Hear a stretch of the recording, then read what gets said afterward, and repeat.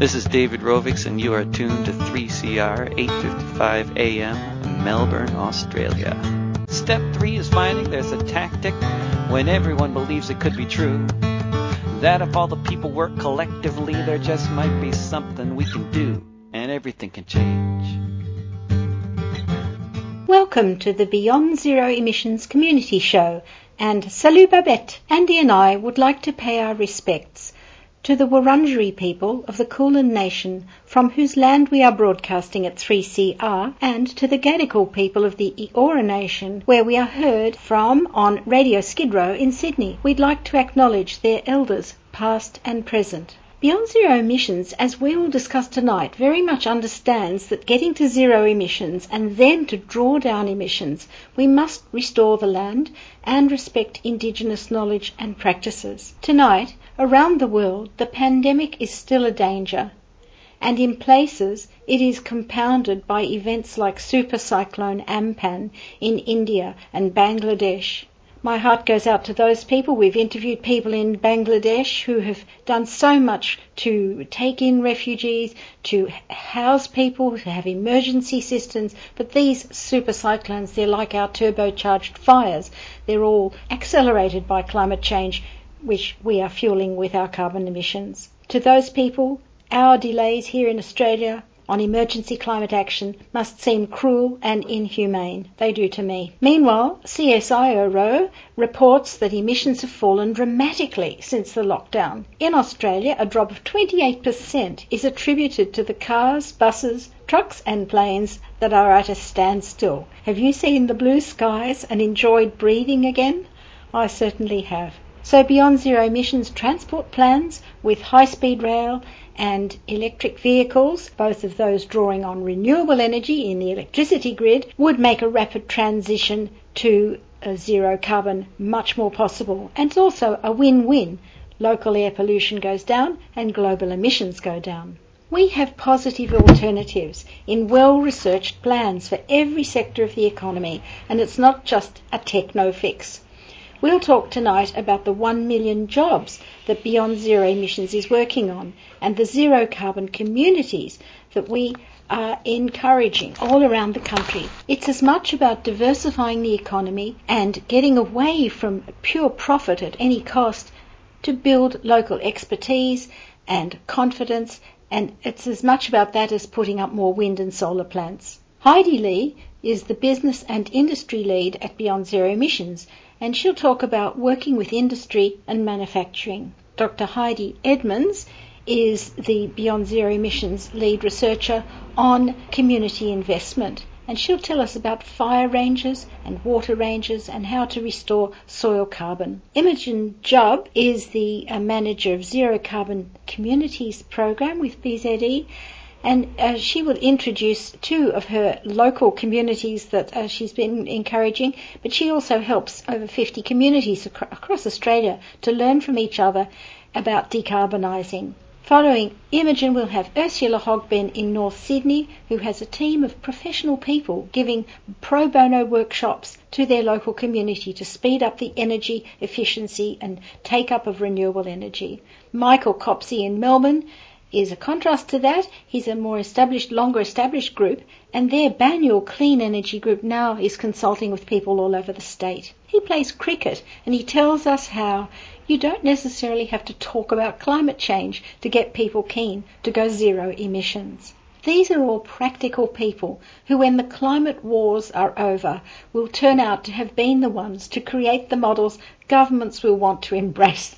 As Naomi Klein said on The Intercept, "If there is one thing history teaches us, it's that moments of shock are profoundly volatile.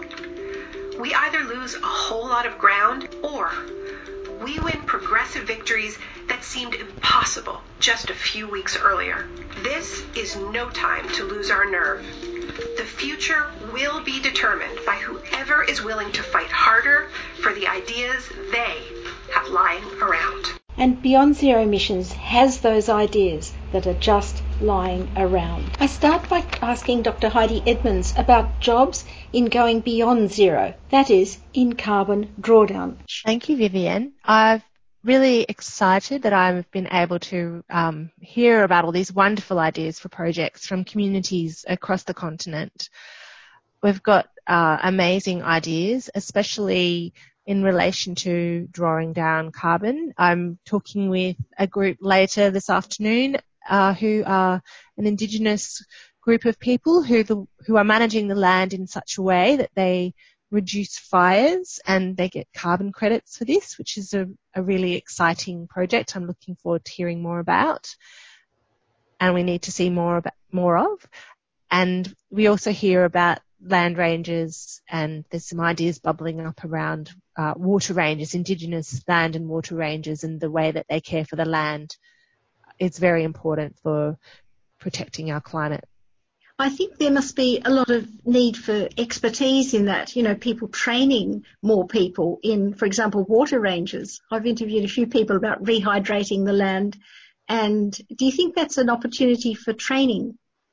I think that we will see that training and education is an important part of the jobs that Beyond Zero Emissions will be proposing for our Million Jobs plan. Certainly, taking the time to help Indigenous people connect with their culture and share their knowledge is going to be an important piece of work that needs to be done, as well as honouring the wisdom that they already have for caring for their land. And not only in relation to Indigenous communities, there's going to be a need for education across sectors to help us deliver the Million Jobs plan. I'll go to Heidi Lee now. What do you find, Heidi, in your daily contact with lots of people? I know you spoke at that summit. You seem to be meeting a lot of people in manufacturing and in communities, volunteers. Tell us a bit about that experience. I think I have the most exciting job going around at the moment. It's an incredible privilege to work for an organisation like Beyond Zero Emissions, and I think, Vivian, as you know, we've met almost 10 years ago when we both started volunteering at BZEs. I feel like right now, being a staff member at BZE and having the responsibility to enable and to empower our volunteer communities, including all of our pro bono companies that are providing consulting to us for questions that are really tricky, that they have data sets and pieces of technology to be able to help us answer some of these really complicated questions in speed that we can't with a Google spreadsheet, with our volunteer team, these incredible experts from across the country, pairing them up with mid-career professionals and with interns to create teams that can not just have the right answers to things, but most importantly, ask the right questions. Like, we've just seen Australia, our economy, our lifestyle, like everything about our day-to-day has completely upended in the last few months. An organisation like Beyond Zero Emissions, we're funded by philanthropy.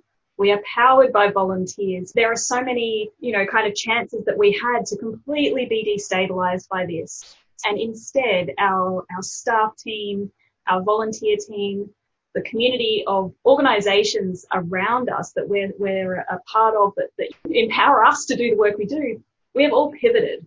And we've been able to focus in on what is the real opportunity in this turmoil, what is the real chance that we have right now that we didn't have 3 months ago. I don't know if you know that this week, where you're interviewing me on the 19th of May, that this week is National Volunteer Week. And this is, such a cause for celebration for people who are part of the BZE community, because it means so much to be a volunteer. So thank you, Vivian, and to the radio team for volunteering for so many years to have this platform for outreach for us.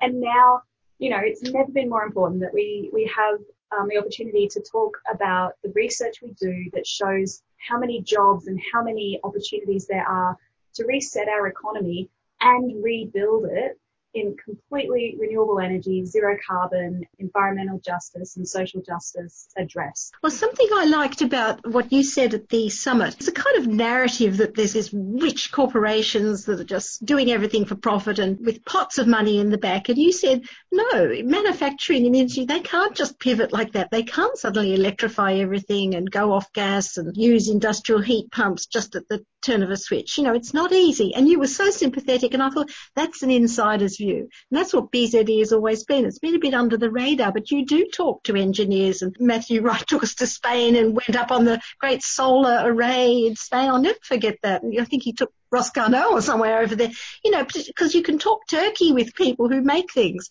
And the average person is just thinking, oh, I've got no idea what an industrial heat pump is, like me. So could you just talk about some of those things? I mean, I've talked to you before and you practically glow when you talk about arc furnaces or something. I still don't know what they are. But, you know, appropriate description to glow in front of an electric arc furnace. I don't know if any of our listeners have been in the same space as an electric arc furnace. It roars at you. It is so intense. Well, look, I'm still at the stage I've got a heat pump at home. You know, I have got a heat pump, but I still do not really fathom it, though many people have explained to me I don't really get how it works. But you do. You talk about those things. So tell us, in manufacturing, you think there's going to be a lot of jobs in manufacturing. I can only at this stage think of, you know, face masks to prevent the pandemic getting to me, but how come we can't manufacture zillions of them in a flash? But, you know, you're talking about industry doing these big transition. Let's not underestimate how big it is. The scope of it is huge, but you talk about that. So one of the most interesting things that we have held on to from our plans before the COVID shutdown was our engagement with industry through the Hunter region. We know that BZE have committed to doing a diversification plan for the Hunter, and I'm sure you'll be hearing more about that in upcoming radio shows. But the opportunity to stay connected to the heavy industry community there has remained. So last week I presented our outline of the Million Jobs Plan and the opportunities for heavy industry to the Australian Industry Group based in Newcastle, although we were all meeting on Zoom and from home. The Newcastle group got together, and what we were talking about was the opportunity for stimulus spending to be able to leapfrog this idea that gas is a transition fuel, which we all know is completely flawed and based on false economics. What we can do now with the opportunity to invest in our manufacturing sector is to leapfrog that whole argument and say, well, we all know nobody is saying that anything will be gas-fired in 2050. Nobody is saying that at all. When we look at stimulus spending, we're actually looking at bringing forward inevitable spending anyway. So let's just skip the part in between here and there and actually use this reset moment to go straight to all electric, to go straight to all renewable. And the manufacturing sector is completely up for it. With the opportunity to actually do that capital investment, they know that they're going to have greater control over the temperature sets in their factories. They've got better safety because they've got less waste heat. You don't have giant gas furnaces just spilling heat out everywhere.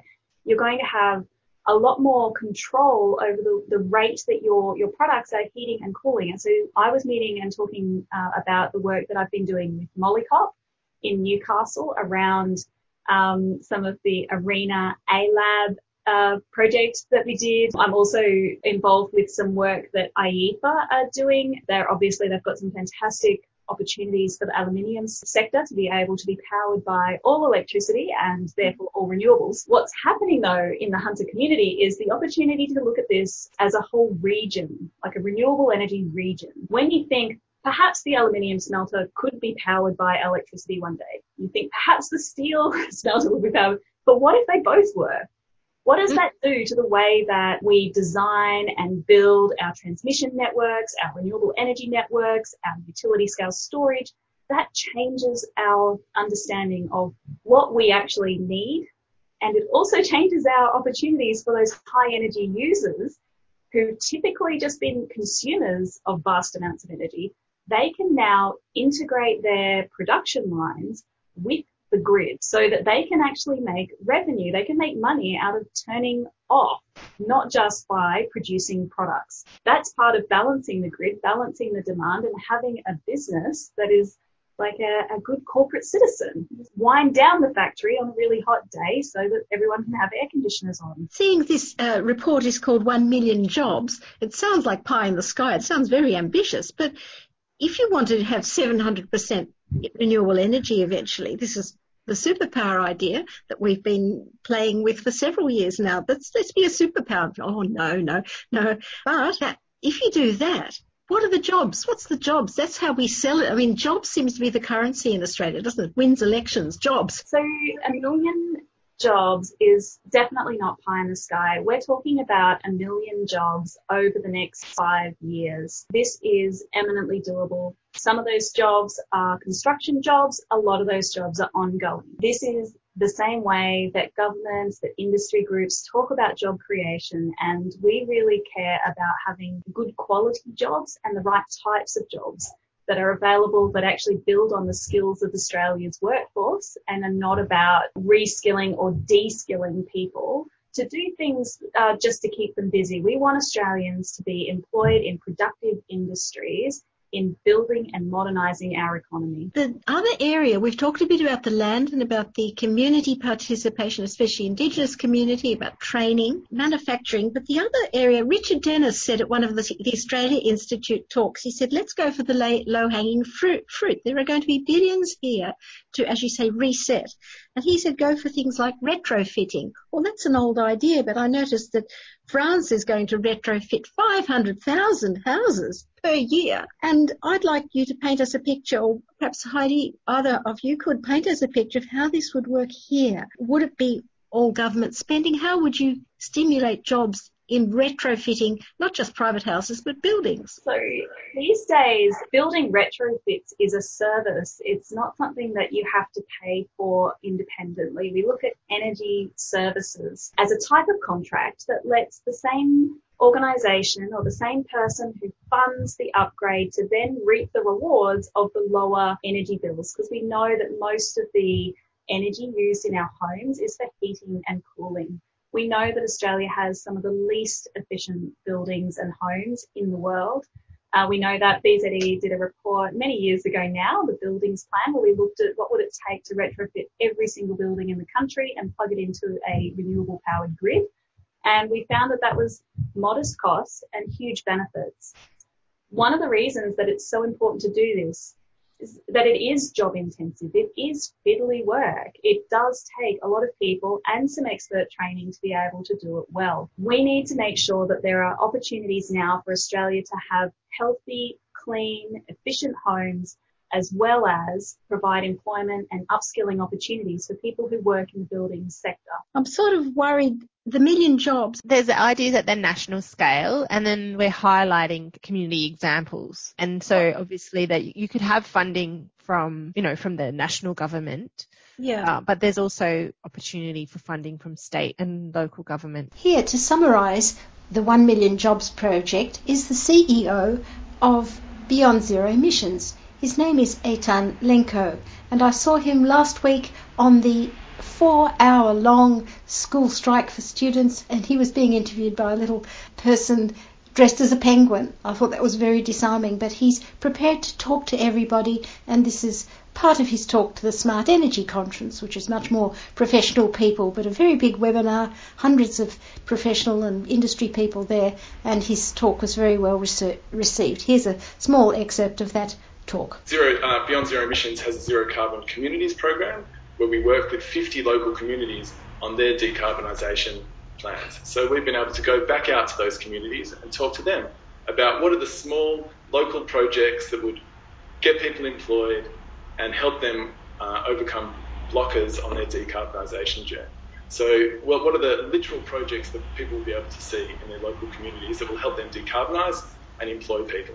And by putting those together, it means we have a plan that's not just the big inspirational stuff, although that's fantastic, but is also tangible for people, and they'll be able to see what are the changes they'll be able to have in their local communities. So this means that we'll be able to generate a lot more social licence for the plan, communities will feel ownership of the plan, and we'll get a lot more buy-in. We've got a fantastic advisory panel that I won't dwell on, but suffice to say it covers technical advice, strategic advice, and political advice as well. And obviously a 1 million jobs plan needs to kind of add up to 1 million jobs. So I'll go through these in a little bit more detail, but this is where the numbers are sitting at the moment across all the different streams of the plan. And those numbers are firming up at the moment as we cross-check them with various sources and various stakeholders. So obviously any plan that's based on generating a large amount of renewable energy needs to fast-track renewable energy, and we've heard a bit about that so far this morning. we know that there's already 130 gigawatts of projects in the pipeline in Australia at various stages of development, and we're proposing to fast-track 90 gigawatts of those projects over the next 5 years. That's going to require the fast-tracking of new transmission projects. We're suggesting 10 of those. AEMO have already confirmed that 8 of those 10 are needed and are economic, and they're stuck in the process at the moment, so we just need to unlock that and move that process forward. And as Lily D'Ambrosio was talking about, we'd expect that you would have local manufacturing, local procurement requirements as part of those projects to encourage manufacturing jobs, particularly for things like wind turbines in Australia. So there's 100 to 150,000 jobs already just by doing that. We're also going bold on home and building retrofits. We're talking about 3 million zero energy bill home and commercial buildings. So after the retrofit, those homes no longer pay electricity or gas bills. We'd start with social housing, low-income homes, inefficient homes, schools and hospitals, and retrofit them at the rate of 500,000 buildings a year. And that's actually already the aim of France, who have put a similar project into place. So, we're not talking about stuff that isn't happening anywhere else. And after the retrofit, those homes, the idea is they're disconnected from gas and they become net zero carbon. And obviously this area is something that we could get moving quickly and has the potential to create a huge number of jobs, 320 to 400,000 jobs. Beyond Zero Emissions have been, really engrossed in the idea of Australian manufacturing over the last few years, and we put out our electrifying industry plan a couple of years ago. Australian manufacturing is inefficient at the moment and not competitive. It consumes more energy per dollar of output than any other developed country. And so there's a lot of talk at the moment about, getting gas and getting cheaper gas. But actually the best way to make Australian manufacturing efficient is to fuel switch them completely to electricity. Basically, every industrial process that we have at the moment has an equivalent electrical process. But electricity isn't just about making things cheaper for industry. It allows us to make things in a smarter way. Electrical heating is more efficient, it's faster, it's more precise, it's modular, and it's scalable. It's digital, as I was talking about before. The problem is that an industrial heat pump, which is the bulk, supplies the bulk of that electrical process, they can pay for themselves between 1 to 7 years, depending on the application. And we need to get that consistently down to less than 2 years to make that a no-brainer decision for manufacturers to invest in. So we're looking for a program that will achieve that. Aluminium, I'll just touch on quickly. We know it's on its knees in Australia at the moment. So we're looking for government to support the aluminium industry, underwriting them with cheap electricity from the renewable energy zones that we'll develop, but also to help them upgrade to become much more flexible and deal with demand response. So by expanding Australian manufacturing, there's another 220,000 to 300,000 jobs. We know that recycling was in crisis in Australia even before the coronavirus crisis, and Australia needs a strong local recycling industry. So we're proposing to actually build that up. Recycling is actually extremely jobs rich. For every unit of waste that goes to landfill, if we can recycle it, there's 3 jobs in recycling for every job there is in landfill. So by building a recycling industry, obviously it's good because we can create jobs, but we also avoid the emissions from making virgin materials and the methane emissions from landfill. Finally, another trend that you'd be crazy to bet against is that of electrified transportation. We know that's going to happen over the next 20 years, and this is an opportunity to bring that forward. Bus electrification is the biggest no-brainer of all of these programs. Australia is going to need 70,000 electric buses, and we're proposing to do that, to manufacture them locally in Australia, which would create 35,000 jobs. We'd also like a program to electrify diesel train lines and get started on high-speed rail service, particularly between Melbourne and Sydney, which is the second busiest air route in the world. And of course, let's start rolling out our electric vehicle infrastructure. So pretty conservative estimate here that there'd be 50,000 to 100,000 jobs in this program. And finally, I spoke before about some of our community-led initiatives. We've identified over 100,000 jobs already in small community-led initiatives by speaking to our zero-carbon communities and other stakeholders.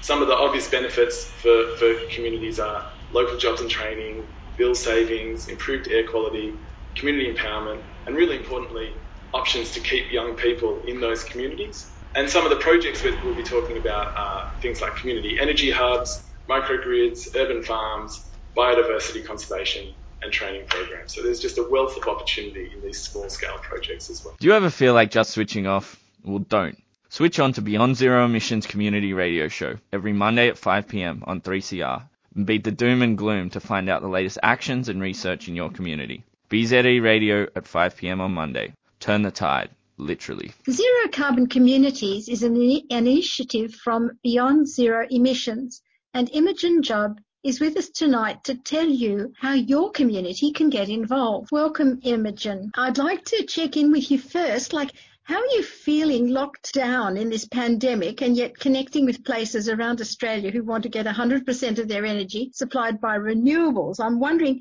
has the momentum stopped a bit? No, it hasn't. If anything, it's picked up, which is quite interesting. We've had lots and lots of new communities joining up over the past few weeks. Communities from all around Australia who are looking to find local ways that can reduce emissions in their local area. First one was Byron Bay, and then I worked with a few in Victoria, Benalla, Bor Bor and Nillumbik. And it's grown predominantly up the east coast, but we've certainly got communities in most states and territories. So we really try and share information between communities. Well, listeners might not really get this. They're just alone with their house and they're thinking, I could jolly well put in solar panels or I could put in a heat pump, but it's probably a bit too hard. And this is what we're here tonight to make it seem a bit easier. Later on in this evening, we'll talk to Ursula and Michael to profile some of those groups, one in New South Wales and one in Victoria. And I want listeners to know that they don't have to reinvent the wheel. And some people were just thinking they want to get a good advice about installing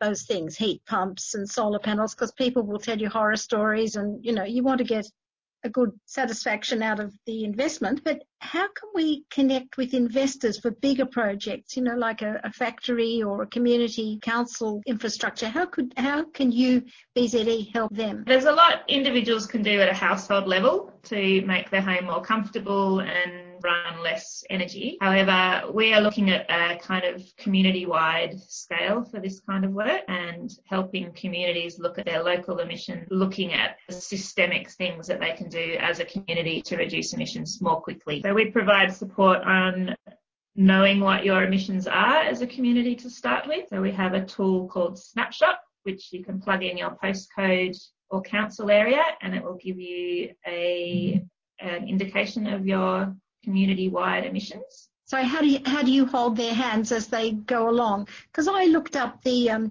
Sydney area, where my home is, and the Snapshot of Sydney, well, it's a pretty big city. It's got nearly 5 million people. They only give the emissions from electricity and road transport. They don't do the land use or the air travel or all the other things. But I think about 47 million tonnes of equivalent of CO2 emissions. I wonder, say you were working with Sydney City Council or a community group in that city, how would you start? So there's the snapshot. That's what their emissions are. Where would you start then to say, well, what's the low-hanging fruit? Where do you start? Start by talking to your council and finding out where they're at and if they're on board to think about reducing community emissions for their council area. We try and provide those resources that are of use to all communities, and then they can go and tailor them to their own purpose. The cities are actually quite unusual because they're a different makeup to the rest of Australia, and the City of Sydney, for example, is working really hard in this area. We work quite a lot with regional and rural communities, which have a really different kind of profile. One of the things that comes up, we're going to talk to Michael and Ursula a bit more at that local level, but I hear this phrase behind the meter resources. I think it refers to solar, PV, electric vehicles and batteries. Behind the meter, there are a lot of benefits to the network of Australia if we have those people feeding into the network, aren't there? Can you expand a bit on that? What are the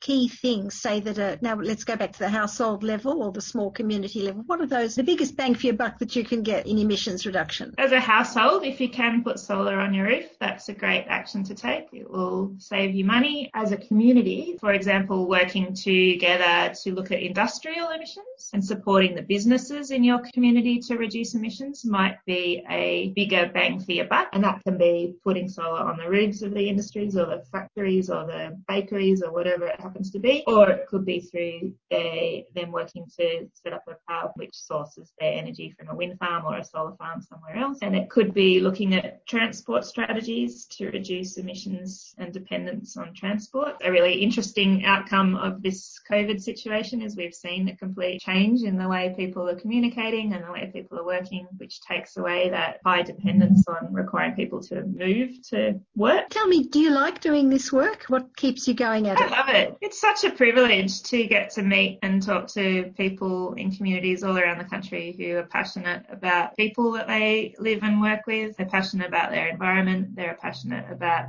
supporting jobs and supporting community development and making sure that they care about the place they live and they want to see it thrive. Undertaking this kind of work is a great way to help it happen. Oh, thank you. Well, that's a perfect segue into the two case studies we're going to do tonight. And then later on, I hope you'll get back to me with some other inspiring examples from the community. Thanks very much, Vivian. So that was Imogen Jubb. She's the coordinator of the Zero Carbon Communities project. I'm really glad she could speak to us today from locked down at home, but she looks pretty happy. Thank you, Imogen.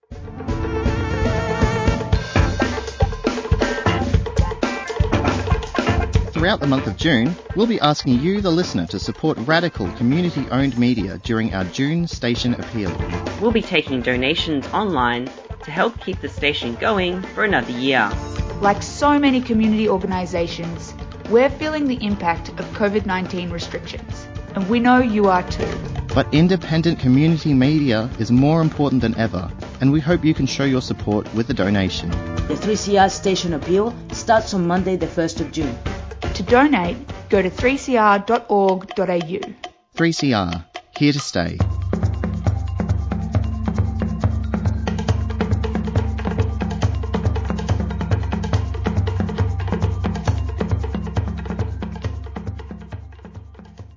Right now, you might be in a community where bushfire has destroyed many houses and businesses. How can you rebuild? You might be dreading the economic slump which the pandemic will leave in its wake.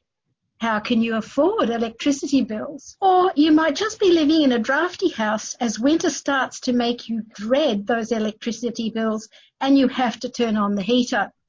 How can you use less electricity? So with us, I have two practical people, Ursula Hogben from Zero Emissions Sydney North and Michael Copsey from Melbourne, who is president of the Banyule Clean Energy Group. So let's check in first. Just tell us how you are both feeling at the moment while global emissions are taking a bit of a breather. Hi, Vivian. Thank you. I'm feeling very glad that people have the opportunity to see what life would be like if we had cleaner air, less emissions, less waste. Obviously, deeply concerned about the economic effects on people, but I'm glad for the opportunity for us to see what life would be like with a cleaner, healthier environment.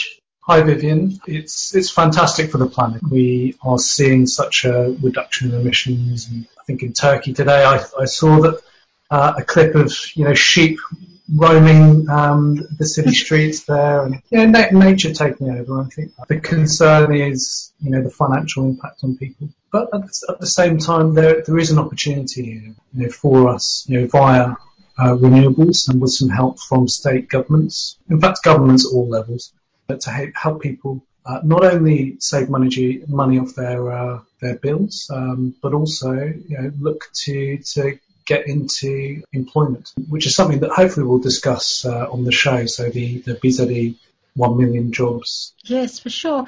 Because I think most of us in this climate action world have never believed that something could happen so abruptly like this. And here we are ready, and you're the people who are ready. You've got the solutions, as does Beyond Zero Emissions. And I think it's great. It's our moment. So let's talk about it. Ursula, you and your team are working pro bono to connect people with solar installers and all sorts of tips how to improve their movement to zero emissions.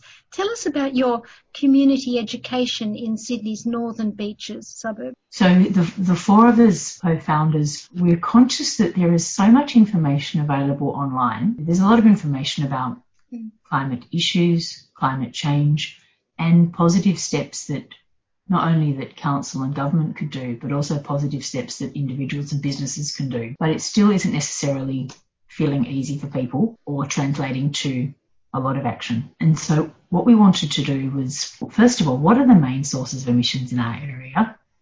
Then what are the changes needed? What are the barriers for people making those changes? And what can we do practically to help? So 50% of emissions in our area, North Shore, Northern Beaches, are from electricity use. And so our first few programs are aimed at helping people switch to a renewable energy provider and to get solar. And that's solar for houses, solar for strata, and solar for businesses. And what does that mean in practice? So as well as having great information about why on our website, we've got very clear information on how and who. What are the actual steps I need? Who are some of the providers that I can go with? And we research those very carefully. And then we're also rolling out actual small group programs for people, ideally, same street, same suburb, to give it a community feel, where we have a workshop, we go through what are the steps, people ask all their questions. What do I need to know? What do I need to do? And been launched about 6 months, and we're already seeing some quite significant positive effects of people actually making changes, including switching to renewable energy and getting solar. So we're really glad to see that. Well, when you have those community meetings, what are people most interested in doing? We wanted to focus on the significant changes that individuals and businesses could make. So 50% of our emissions in our area from power, then 30% are linked to transport. So at the moment we've deliberately focused on renewable energy and solar, and then next we're going to be looking at transport. So the people come to us knowing that we'll be specifically talking about how do I switch to a renewable energy provider, how do I get solar, should I get a battery or not, and why, what size system do I need, etc. We're also looking at home energy efficiency. There are all kinds of other things people can do, but there's a lot of information about those. So we didn't really want to reinvent the wheel when there's some absolutely brilliant work being done by other groups, for example, 1 Million Women. But we did want to try and make some positive change in our area. Fantastic. Well, Michael, after people have installed their solar panels, there's other things to do. What are people in your community doing to lower their consumption of electricity? So after solar, there's a journey really. There's an all-electric journey. Yeah, heat pumped hot water systems, heat pump based air conditioning systems that run in reverse cycle to also do heating. So I'm getting asked a lot about those at the moment. Induction cooktops. There are a whole suite of renewable energy technology to migrate to, which ultimately lead to a position where you've got no bills. Which is something that I'm very, very passionate about, particularly at the moment, but not forgetting, of course, the importance of the building envelope. So energy efficiency is critical. I'd also like to highlight, so we work a lot with residents who have been orphaned. So what I mean by that is they've had solar installed, but it hasn't been installed correctly. They haven't even, in some cases, been connected to the grid. We and groups like ours have to help people pick up the pieces there and get their systems functional, but also build confidence back into solar. Yeah, well, I was fascinated by that, and Ursula's nodding her head. So this term of solar orphans, I've never heard of it. Just explain how, I think you said 100,000 people in Australia are solar orphans. How does that happen? So I have a figure of, so it's at least 650,000 nationally. That is actually, that's probably very conservative. Not a week goes by at the moment where I don't get contacted by somebody new that is in that, going outside of Banyule now. So I'm working with someone in country Victoria, who's had a system installed that never operated optimally and wasn't connected to the grid, which has resulted in them not getting the feed-in tariff. I'm sort of worried that listeners might be put off by this because a lot of people think, oh, solar power, I put it in the too hard basket, and they don't have community organisations like yours that are there to do meetings and to make it easier and to put you in touch. And people just think, oh, it's too hard, probably too expensive. And I heard this story of this guy who had a solar system that didn't work. If there's 600,000 people out there giving that sort of testimony, what sort of message are we giving? It's critical, and Ursula, I'm sure, could speak to this as well. We have a role to play here, and solar is, it's an investment. It's a 25-year investment. It should be, just like any other investment we make in our lives. There is a lot involved. This brings us, Ursula, to something I noticed about your team. One of the projects is to install free solar on local charities or not-for-profits. Now, that is a really lovely idea. I wonder, you're quite a new group. Have you got started on doing that yet? And where would the money come from for it? We're really glad that that's part of what we're doing. So, yes, our goal is to install rooftop solar on some of the residential charities in our area. So, for example, women's shelter, children in need, home type places. And the reason why, of course, is once they've got it, they've got 25 plus years of significantly lower power bills, and that means all of the money that's been going on those power bills can then go onto the core programs instead. So hopefully that's a really meaningful amount each year and over the life of the system. Where's the money coming from? We have an arrangement with a very well-researched installer in our area, and we have an arrangement with a renewable energy provider because they often pay commissions in their business anyway. The commissions that they would pay if they were going through another source, for example, those solar comparison sites have a commission in them. Work comes through us, or clients come through us. The commission that's payable goes partly to our operations and partly to our community giving fund, basically saving up to be able to install our first solar program. We'd actually love to make that a community program too. So to help fund a really good-sized solar system for the bigger establishments, we'll quite likely reach out to the community council, etc., because we think it's the kind of thing that many people might actually want to help sponsor, get it installed. Yeah, and this is the opportunity. Do you remember the 2008 financial crisis, and South Korea used their stimulus money to put it into renewable energy, and now I think they're ahead. And I think after COVID, we're going to have this sort of pot of money, everyone's talking about the stimulus spending they're going to have to put in. Oh, look, it's an absolute triple win because you're giving communities more renewable. So you're helping that community's energy supply because, quite frankly, across Australia now, there are power disruptions and energy issues. In our area, there's considerable when we're in the city area. So you're helping people's energy supply. You're significantly reducing emissions and you're creating local jobs. And hopefully that becomes a positive cycle where the more we transition, the more and more new green renewable jobs there are. Many of you will be familiar with 3CR's annual Radiothon fundraiser. It's when you, our listeners, literally keep the station going with your generous donations. It's a vibrant and busy time each June at the station, and an all-in effort from our volunteers, staff and supporters. But in 2020, under the COVID-19 restrictions, we need to do things a little bit differently. So stay tuned for our June station appeal. It'll be online, on point, and be asking those of you who can to make a donation to keep 3CR alive. 3CR, your station in struggle and solidarity.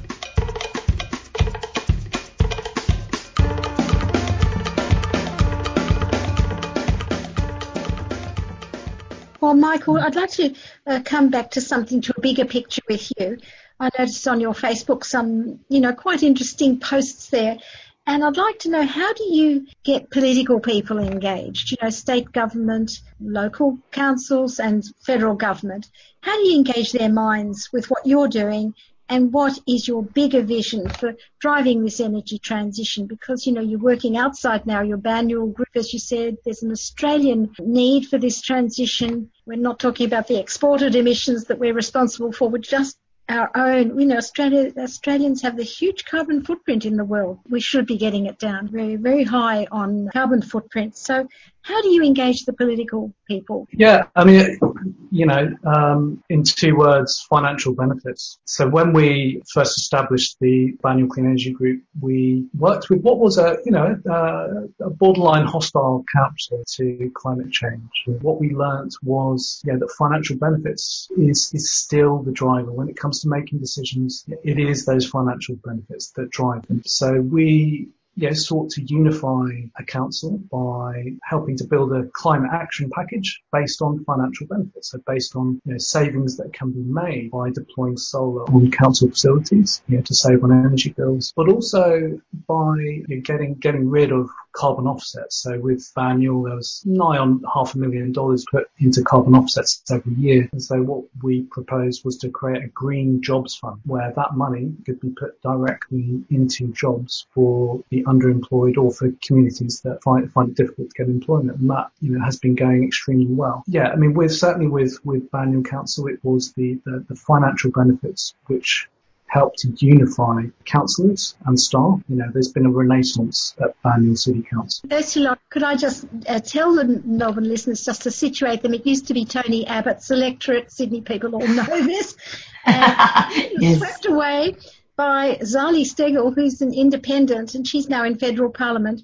And I think one of the key points on her platform was definitely the climate emergency. I heard her talk about it quite a lot. What does your advocacy work up there do? How do you get people involved in championing the zero emissions idea at that political level? Zali talks about it all the time, and it's a big battle. And how do you get people engaged? In our area, North Shore and Northern Beaches, we have at least 2 different councils, which are, councillors are basically independent of political parties. We have state reps who both happen to be of one party. We have a federal member who's independent and, who has been a leading voice in federal parliament on climate action, including leading the climate change, creating and leading the climate change bill proposal. Now, Zero Emissions Sydney North personally isn't politically related at all, and we are delighted to work with independents and people of any parties. And like Michael said, we are very practically focused. So how is an initiative going to support jobs? How is an initiative going to support innovation? How is it going to support businesses? That's the win-win for renewable energy for Australia right now, is that we're creating jobs, we're helping the economy, and we are helping the environment. And that matters nationally and locally. So, for example, we're working with the councils, and they and we working with the local TAFE. There's a genuine shortage of qualified installers, for example. So the more installations are in the area, TAFE could do some qualifications around that, create local jobs, and even attract people from other areas coming into the area for education. There's other things we could be doing in terms of innovation. As Michael well knows, in terms of there's only one solar panel manufacturer in Australia. That could expand. There could be more. There's battery technology. There's other technology. And these are just some of the many, many ideas. All politicians on the whole are interested in some parts of the economy, local jobs and the local environment. We're science-based, we're factual, and we're very happy to work with any groups and politicians who have those same principles. Thank you very much. I think, listeners, that's going to give a lot of us a kickstart to maybe getting more of these groups. 50 Beyond Zero Emissions is working with, and a lot more could get this enthusiastic group. But I know you both work very hard. It's a huge commitment. Thank you very much for talking to us today. Thank you very much, Vivian. I think I was listening to a climate psychologist, and she said people's perception is that there is less climate action going on in Australia than there is. Yes. And so the more we can show what is actually happening, the more we inspire other people. That is totally my attitude to doing this program, because people keep saying nobody's doing anything. And I keep bringing all these voices of community people who are doing fantastic things. Last Monday's program, if you like to listen to it, was in Canberra with all these people on the lawns of Canberra on the first day of Parliament. And really, there's so many of them, all different sectors working on aspects of this. Yeah. It's great. Thank you very much. And it was really important to hear that, because it's changed even what I do our social media, and I'm making sure there is a lot more posts about what are people actually doing, to inspire others. Well, connect them to that podcast last Monday. I will. Thank you very much. Vivian, there was one point actually that I didn't talk about that maybe is something for another time. So it's those discussions at places like the cricket club and places where a lot of people congregate, but, climate change is the last thing, on the agenda. And it's being that kind of change creator. It's throwing those things into conversations that get people thinking. What do you throw into the conversation down at the cricket club? Well, yeah. So, at the cricket club, it's being mindful of the context. So, you might be at the nets, having a bowl or a bat, with a group of people and, start talking about, well, I had a solar array installed recently. It cost me $5,500, but gosh, it's saving me $1,500 a year off my energy bills. And, just letting that sit for a while. And that's something that I've actually done. And, what happened in that case was someone approached me afterwards, one-on-one, kind of, said, did you mean what you said about solar panels, Mike? I was like, yeah, it's really great. We're planning to add another array at some point. I'm working towards zero energy bills. They're going from a position of, not considering solar at all to, well, how do I get involved? Can you send me some information? And that's how the journey starts. And, once you're on solar, then, your hot water breaks down, and then you think, okay, well, I was going to get a gas one, but, Michael was talking about a heat pump based hot water system. Well, that probably makes more sense. I've got solar and so did them. So it's those conversations really I'm more and more mindful of, on the drop off, with the kids at school, with, the dad who drives the V8, or, it's kind of, but in a non-combative way. It's kind of, gosh, that's a fantastic political. It's not greeny. We're quite a kind of tech and economics-based area as well, particularly in Mosman, and I completely agree with Michael. It's non-political, it's non-greeny. It's also a gateway. Once people start looking at their bills, then they think about lowering consumption. Then they think about what else could be electric. But if you try to start the conversation another way, like you've got to rip out all your gas and halve your consumption, you just don't get anywhere. You put people offside. Rooftop solar is we're seeing it, it's people's pathway to becoming a lot more environmentally aware without them realising that that's going to happen. Positive gateway. Well, it was my gateway. I put the solar panels on about 20 years ago, and then I started reading about climate change, and then I started thinking, what do I do after the panels? What next? And you can get, we have in Mosman particularly, it's a room full of men in suits with their calculators, just wanting to know, STCs and returns, etc. But it's fine. Like, even if it's purely economic, that's fine. But we also know time and again it becomes something else. Thanks, both of you. Yeah, great to speak with you both. Bye-bye. See you, Vivian. You've been listening to the Beyond Zero Emissions Community Show. My name is Vivian Langford, and thank you to Andy Britt, Michaela Stubbs, and Raul Hernandez, who are getting this show to air in Melbourne and Sydney. The guests tonight were Beyond Zero Emissions staff Heidi Edmonds, Heidi Lee, and Imogen Jubb, and Zero Carbon community leaders Ursula Hogben in Sydney and Michael Copsey in Melbourne. Thanks also to Imogen Butler, who helped me get it all organised.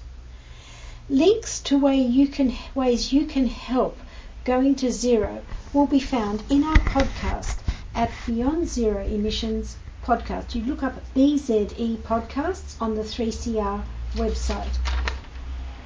For climate action this week, you could join the Zero Carbon Communities Register.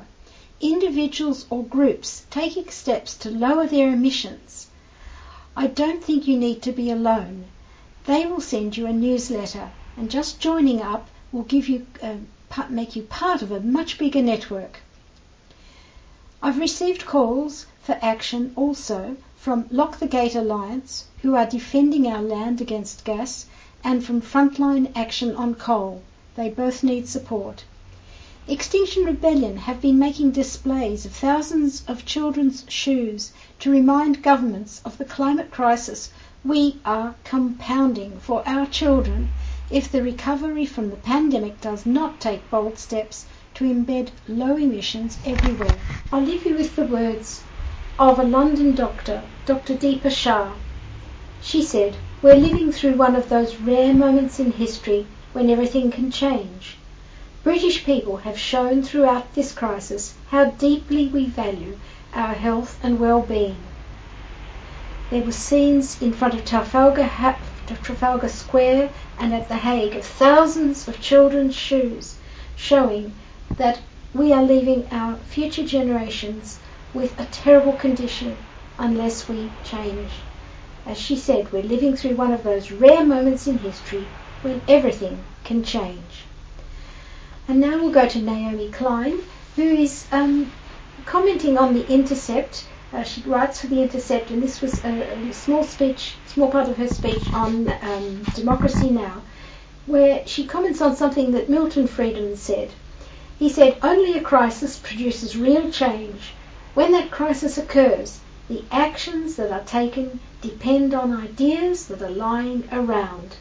And he said, "I believe our basic function is to develop alternatives to existing policies, to keep them alive and available until the politically impossible becomes politically inevitable."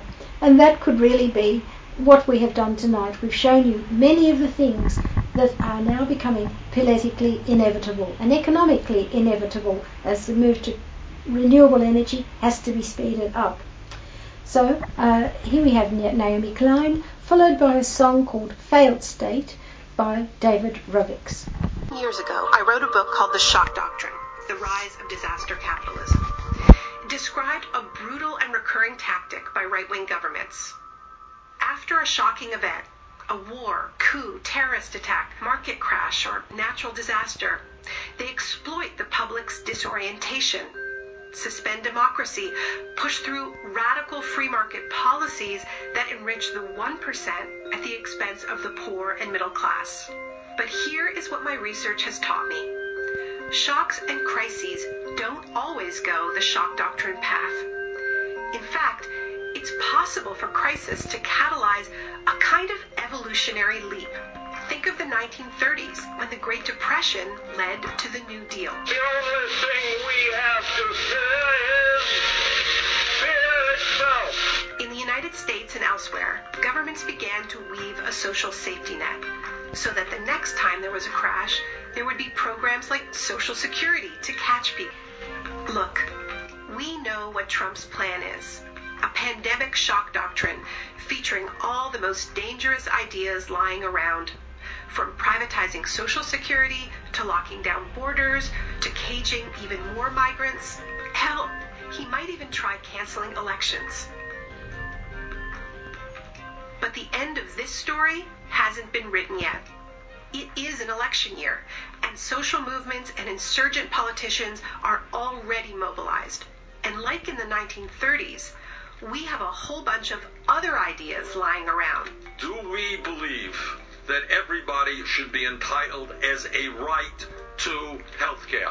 Yeah! We will not stop organizing and fighting until all unhoused folks who go on shelter have shelter. Canceling student debt. It makes so much sense that if you're sick, that you should not be penalized where you don't have an income. Many of these ideas were dismissed as too radical just a week ago. Now they're starting to seem like the only reasonable path to get out of this crisis and prevent future ones. And with Washington suddenly in the giant stimulus business, this is precisely the time for the stimulus that many of us have been talking about for years. It's called the Green New Deal. Instead of rescuing the dirty industries of the last century, we should be boosting the clean ones that will lead us into safety in the coming century. If there is one thing history teaches us, it's that moments of shock are profoundly volatile. We either lose a whole lot of ground, get fleeced by elites, and pay the price for decades, or we win progressive victories that seemed impossible just a few weeks earlier. This is no time to lose our nerve. The future will be determined by whoever is willing to fight harder for the ideas they have lying around.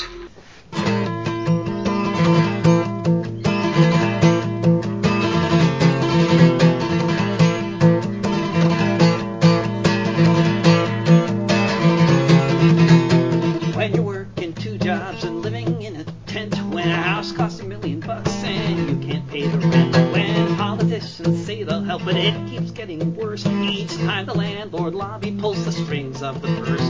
When the human right to housing isn't even part of the debate, you know you're living in a failed state.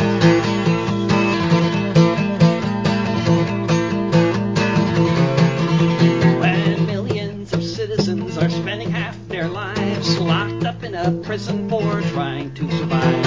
When laws must be broken just to have a place to stay. When the prisons pay the senators to look the other way. If you have to be a criminal to put food upon your plate, you know you're living in a failed state.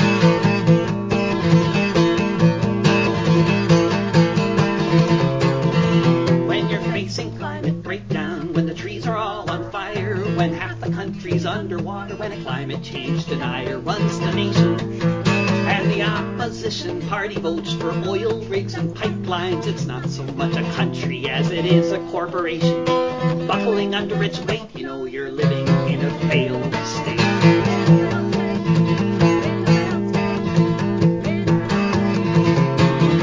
When your nation is an empire facing daily blowback, and the only thing your leaders can think to do is attack, bipartisan consensus that we need to spend $700 billion before the year's end on a military budget to make America great, you know you're living in a failed